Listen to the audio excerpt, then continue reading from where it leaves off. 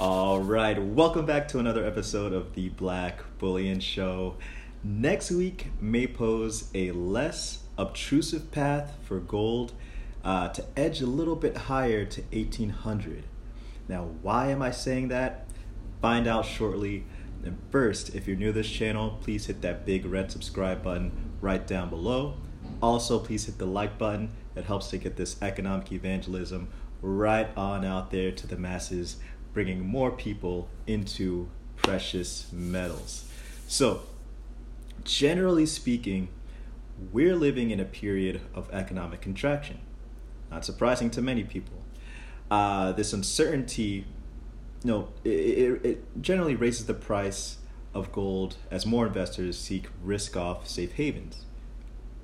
Every week, gold has had three major enemies during this period of time that it has had to contend with. One being public health, two, politics, three, the economy. Now, all three of these enemies can sometimes go from foe to friend. Next week, we will have even fewer economic data and Fed announcements for gold to contend with, which is good because this will leave gold some wiggle room to possibly just duke it out with, okay, maybe something's going to happen with public health, something's going to happen with politics, but at least there'll be less economic data to throw gold off the rails a little bit. And as far as the economic data is concerned, next week, this is what we'll be seeing. On Monday, we'll get the Market Services PMI final and the ISM non-manufacturing index. On Tuesday, we have job openings. Wednesday, we'll have consumer credit. Thursday, we'll have the typical initial and continuing jobless claims. We'll also get the wholesale inventories. On Friday, we'll actually get the producer price index. So that's only 8 pieces of economic data compared with this week when we had about 20, including the FOMC minutes and other various Fed announcements. So let's get into this article entitled "Gold Setting Up for Major Summer Rally. Watch this level next week, analysts." This comes from Kitco. Now, the main takeaway from this article is that the momentum seems to be behind gold's back right now. Inflationary pressures could mount to push real interest rates into even a weaker territory. Mind you, it's still negative right now.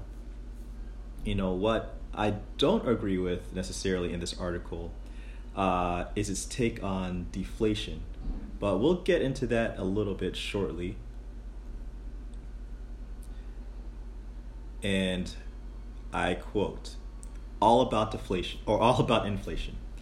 Inflation is the trigger to watch for gold as precious metals trading regime is shifting from a safe haven play to an inflation hedge, one said McKay. We are starting to consolidate a bit in a higher range here. Likely make another attempt to break the 1800 level, he said.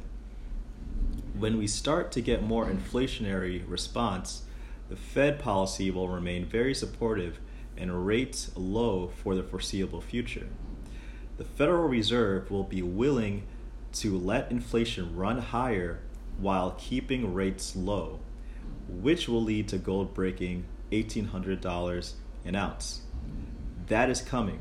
I wouldn't expect any major sell-off, and any price drops will be bought, he noted. Inflation is already looking at some stabilization, said RBC Wealth Management Managing Director George Jarrow, who is expecting gold to climb above $1,800 an ounce.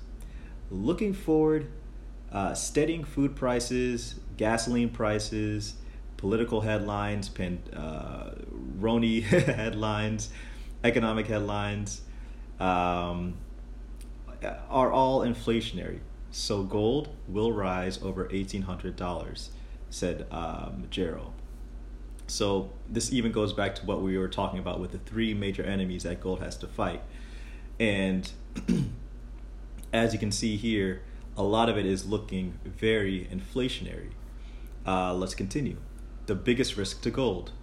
News of the next Roni wave remain top of mind for investors as the U.S. daily infections topped 50,000 on Wednesday for the first time, said McKay. Any escalation in infections and potential secondary shutdowns would be negative for gold, he clarified. This is the largest risk for gold. Potential shutdowns would have a deflationary response. Gold doesn't do well in that environment, McKay said. Now, I've done plenty of videos showing you guys studies by, for example, Oxford Economics, the World Gold Council, dismissing that notion that gold performs poorly in deflation. Now, it doesn't perform as well as it would in an inflation, but it doesn't perform, in this terrible way that many people posit during periods of deflation. But we won't go into those details in this video. But take a look at the gold price. When we did have the first wave and shutdowns, it dropped very sharply here in March, and then it rose very sharply soon after, and has been steadily rising ever since. I mean, last quarter gold had a 12% increase, and that includes April, when most of the country was still on lockdown. Let's take a look at some data that will be that may help us to understand inflation a little bit more. The Producer Price Index. So next Friday, this is what we'll be on the lookout for: the Producer Price Index. It's known to have predictive qualities for the price of inflation, and it looks like generally it's trending upward. In April, it was at negative 1.2, then it hit to negative 0.8. And remember, we had some deflationary pressures in energy in April. Remember, oil prices tanked. And then obviously in May, things began to pick up. So I'm curious to see how June behaved when that information comes out.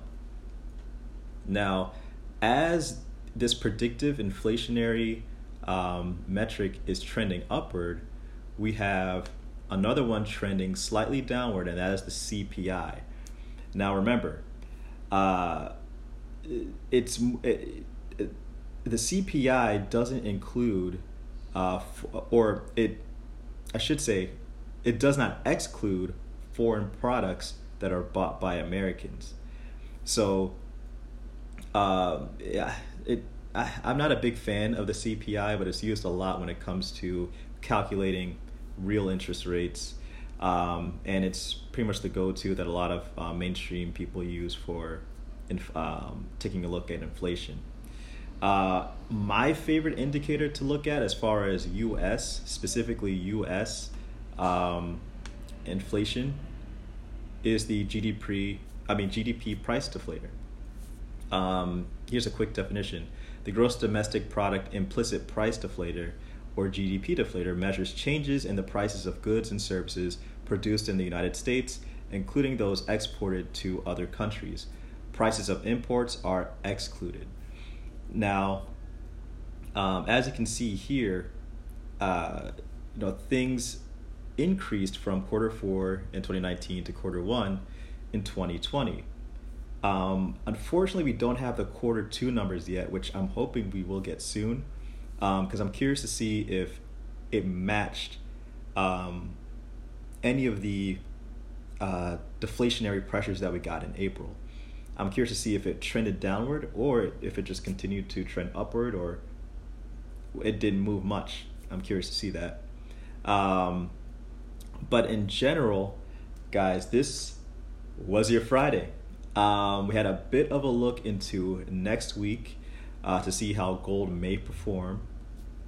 Obviously, it'll have less roadblocks to face than what it did this current week. But we'll see how things shake out. So I just gotta say, thanks again for watching. Happy 4th of July tomorrow. Hope you guys enjoy time with some friends and family. Thanks again for watching. If you're new to the channel, please hit that subscribe button. Please hit the like.